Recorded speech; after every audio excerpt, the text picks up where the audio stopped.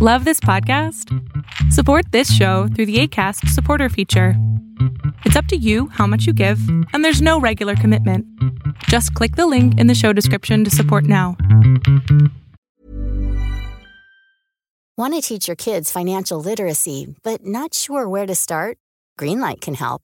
With Greenlight, parents can keep an eye on kids' spending and saving, while kids and teens use a card of their own to build money confidence. As a parent, you can send instant money transfers, set up chores, automate allowance, and more. It's a convenient way to run your household, customized to your family's needs, and the easy way to raise financially smart kids. Get started with Greenlight today and get your first month free at greenlight.com/ACAST.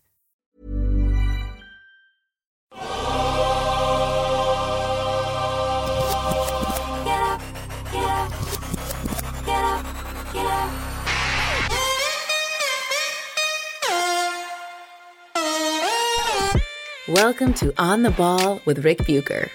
Here's your host. Let's send it over to Rick Bucher. Rick Bucher. This is On the Ball on the United WeCast Network, and I am Rick Bucher. You can see me on FS1, hear me on Fox Sports Radio, and you can read me by ordering the memoir of Brian Grant and his battle with young onset Parkinson's called Rebound. If you know someone with Parkinson's, or you know nothing about Parkinson's, you will want to read Brian's story. Order your copy on Amazon or visit your favorite brick-and-mortar bookstore to grab one. Are you a Kindle reader, audiobook listener? We've got those versions as well.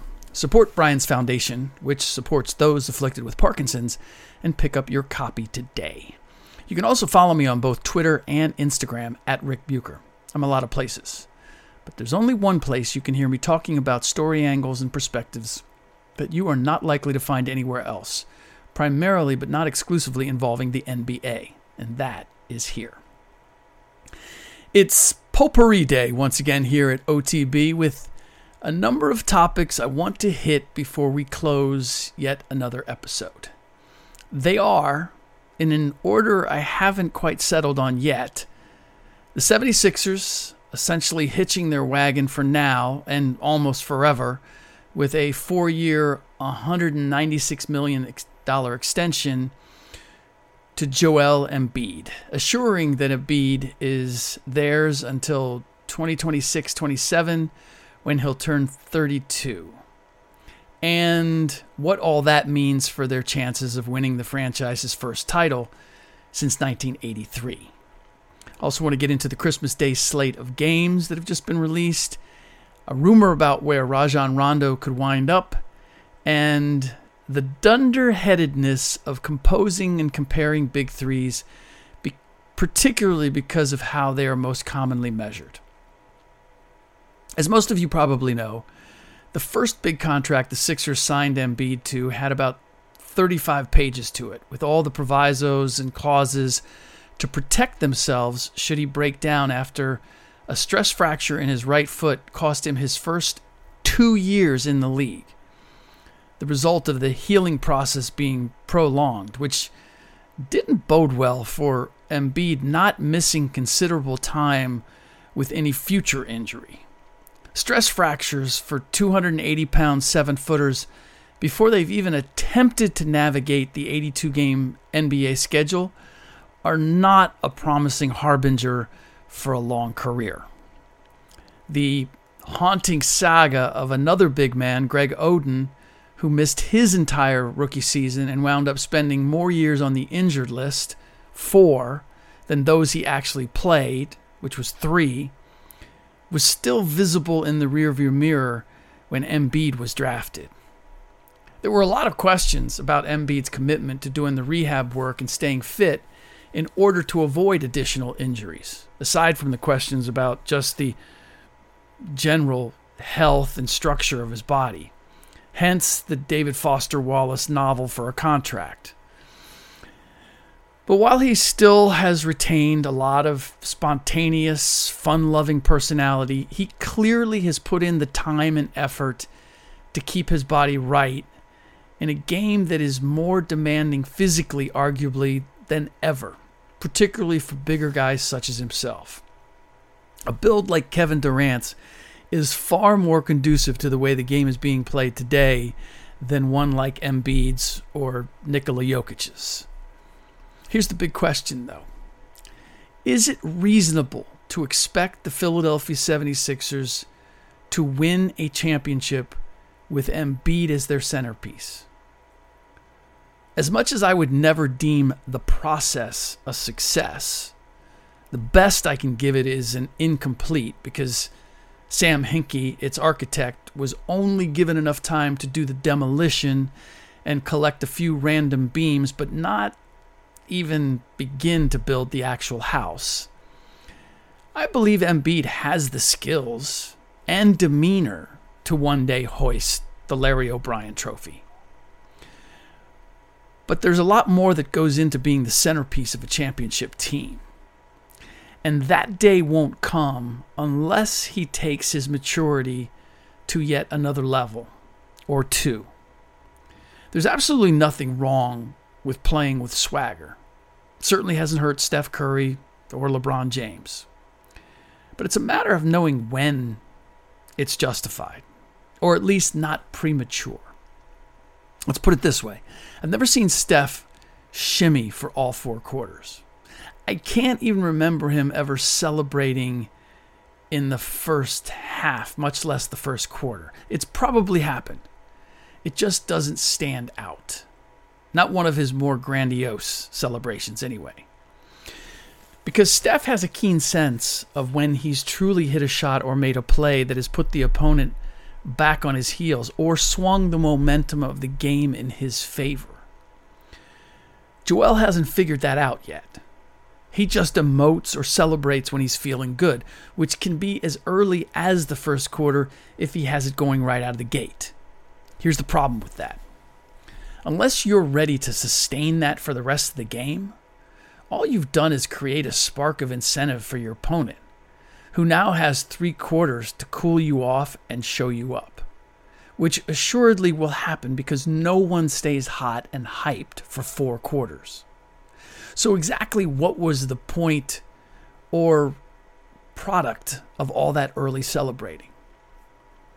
Embiid also has to learn that every time he touches the ball with the purpose of scoring, a handful of pump fakes and jab steps, followed by a demonstration of his ability to put the ball on the floor and maneuver his way to the basket or take a step-back jumper, isn't always necessary. All of that takes a lot of energy that isn't necessarily producing points. Learning to score in ways that require less energy will leave him with something in the tank down the stretch, something he consistently did not have against the Hawks in these last playoffs.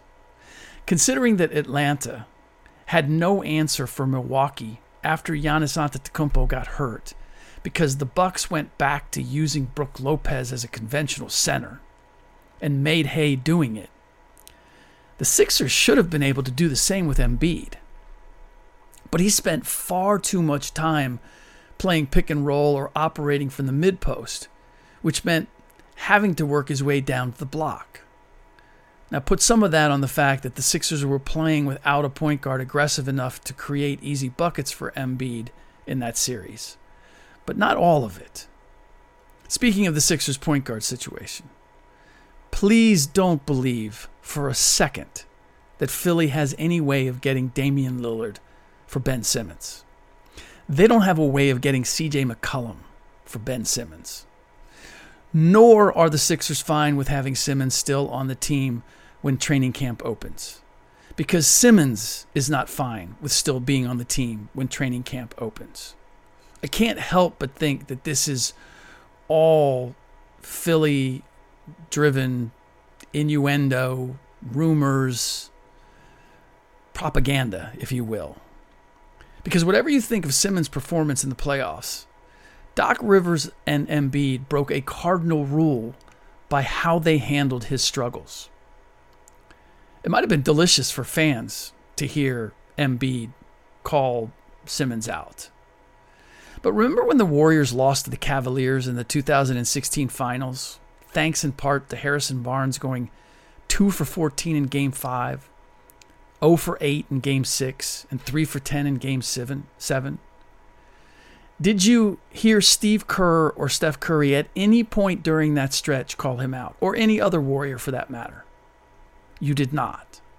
Because no matter how obvious it might be that a particular player's performance has undermined the team, maybe even cost it a win or two, the public criticism can't come from within the circle.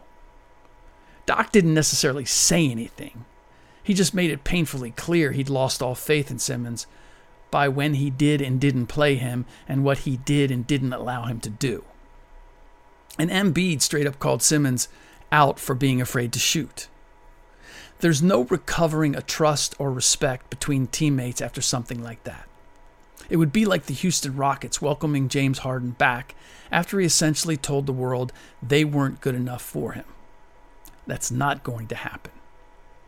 The Philadelphia 76ers are in a tough spot.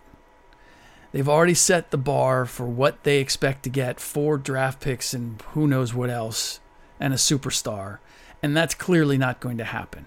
How far back they have to go, how far they have to drop their demands is going to be the question.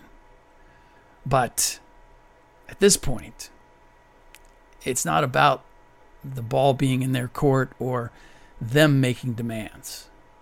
They need to move Ben Simmons. They can't have him on this team because he doesn't want to be there. And the entire league knows it. Hey, I'm Ryan Reynolds. Recently, I asked Mint Mobile's legal team if big wireless companies are allowed to raise prices due to inflation. They said yes. And then when I asked if raising prices technically violates those onerous 2-year contracts, they said, "What the f*** are you talking about, you insane Hollywood ass?" So to recap, we're cutting the price of Mint Unlimited from $30 a month to just $15 a month. Give it a try at mintmobile.com/switch. $45 up front for 3 months plus taxes and fees. Promo rate for new customers for limited time. Unlimited more than 40 gigabytes per month. Slows full terms at mintmobile.com.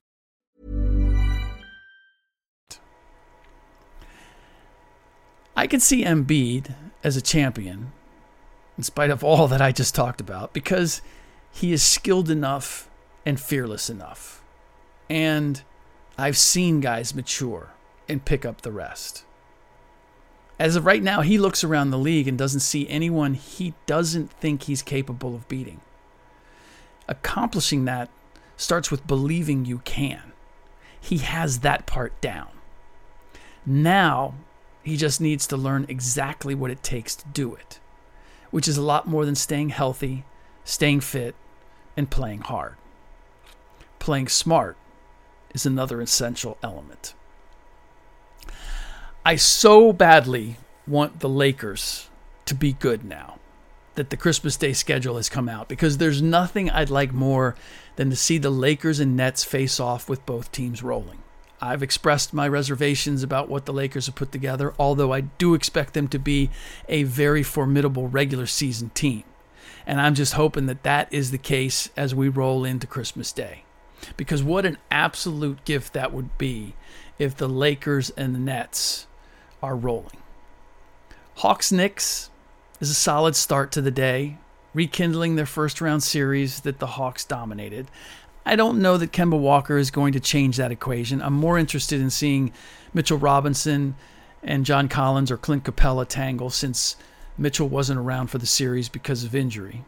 It will also be a test of Tom Thibodeau's ability not to swing for the fences to get a win, something he generally can't resist when it's a high-profile game. Celtics-Bucks is up next. That should be a nice breather. I don't imagine, well, Christmas Day is always kind of a crapshoot, but I believe that the Bucks, with what they have learned, and I don't know that Dennis Schroeder is enough to change the equation for the Celtics. I would expect that that is a relatively easy win for the Bucks. But then we get Warriors and Suns squaring off in the afternoon. That could be interesting depending on whether we have any Klay Thompson available. The end of the slate is where it really gets good.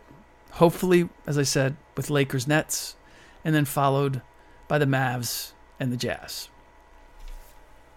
Now that the Grizzlies have moved Patrick Beverley to the Timberwolves, it's not quite as urgent that they find a new home for Rajon Rondo. Obviously, you're probably aware that John Morant has spoken glowingly of Rondo and how Rajon is the one who led him to fall in love with passing the ball, understandably. Rondo's always been gifted in that department and has always been fun to watch. Although I'm not sure how much Rondo has left, but if there's any team that could utilize him, it's Memphis. They have young, athletic guys with high basketball IQs in Dillon Brooks and Brandon Clark, to name two, who can protect him at the defensive end and allow Rondo to create shots for them. He'd be a great mentor for Ja, and because of Ja, you wouldn't be asking too much of Rondo at any given time.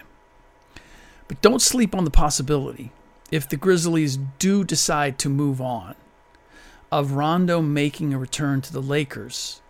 Yes, I said it, the Lakers. If the recent workouts of Isaiah Thomas, Darren Collison, and Mike James don't earn them a roster spot. I'm told as of right now, Rondo going back to the purple and gold is premature, but I wasn't told to dismiss it. This last item is inspired by a debate we had earlier on Speak for Yourself about the Nets and Bucks big threes and which one you'd rather have. And we've now dumbed this down to every team has a big three, which obviously is not true. There aren't that many bigs or big players in the league. So I'm not going to rehash the entire conversation, but I picked the Bucks because the question was not who is the most talented, but who you would rather have. Which means, in my mind, I'm playing GM, and so I need to know who is the most effective, the most dependable, and who requires the least maintenance. Because this is quality of life for me. I want to have a good team, but I want to have people that aren't going to make my life difficult. With that criteria, the Bucks win by a landslide. I understand that outside of Clay, Steph, and KD, we've probably never seen three scorers as talented as Harden, KD, and Kyrie on one team. But a big three has to play at both ends of the court. And whatever superiority the Nets trio has over the Bucks, it doesn't compare to the Bucks threesome's superiority on defense. As for dependable, which includes ability to stay healthy and available, again, there's no comparison. And finally, what kind of drama do I have to navigate and deal with? Can anyone remember an incident or controversy of distraction created by either Giannis, Middleton, or Drew? Do I need to give you the laundry list of incidents, controversies, or distractions created by, well, I could go with Kyrie or KD or both. And Harden has the capability as well. Again, advantage Milwaukee by a wide margin. I actually don't consider either of them a big three. KD and Harden, okay, a big two. And Kyrie is a +1 because he sort of operates in his own sphere. Drew, Chris Middleton, and Giannis are not a big three either, but they are a perfect triangle. You've got a point guard / playmaker, a wing / scorer, a forward / post scorer / rebounder / rim protector / whatever you kind of need him to be in Giannis. You couldn't ask for a better distribution of responsibilities. Steph, Clay, and Draymond were a comparable blend.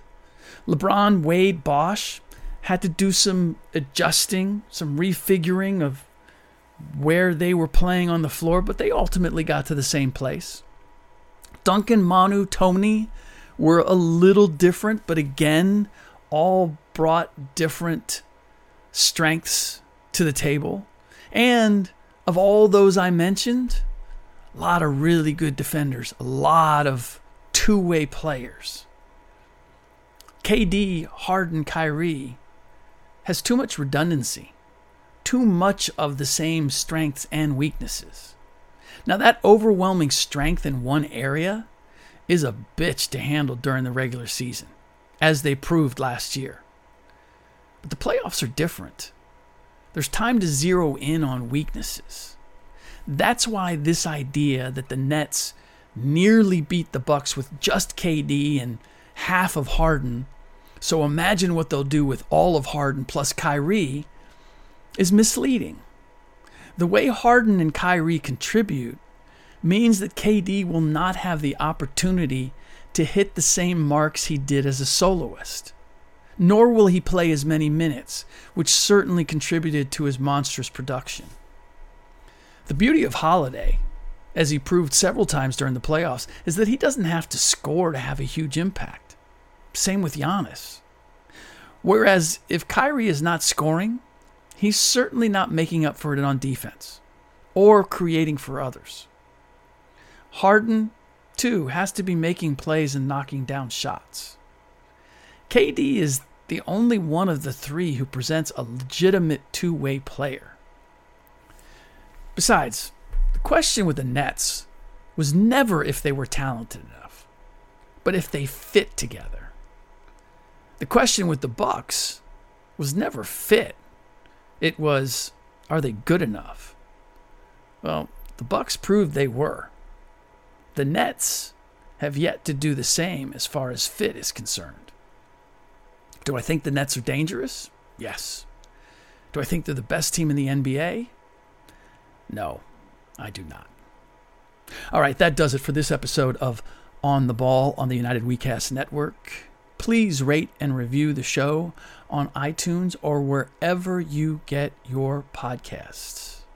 My plan for the next episode is to talk about the difference in the draft picks that we're seeing, the top draft picks, between those that actually went to college for a year and those who went directly to the G League and then were drafted. There are strengths and weaknesses in how those two different platforms prepare a player, and I believe that we've already witnessed the differences. I've often thought that the G League would be a great place, much better to develop players than the college game. Now, I'm not so sure. I'll get to exactly why in the next episode.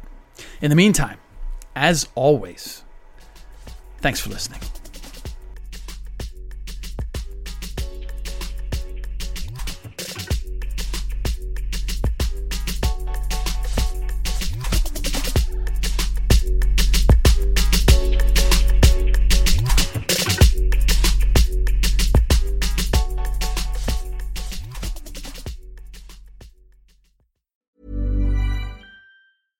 Imagine the softest sheets you've ever felt. Now imagine them getting even softer over time. That's what you'll feel with Boll & Branch's organic cotton sheets. In a recent customer survey, 96% replied that Boll & Branch sheets get softer with every wash. Start getting your best night's sleep in these sheets that get softer and softer for years to come. Try their sheets with a 30-night guarantee. Plus, get 15% off your first order at bollandbranch.com. Code BUTTERY. Exclusions apply. See site for details.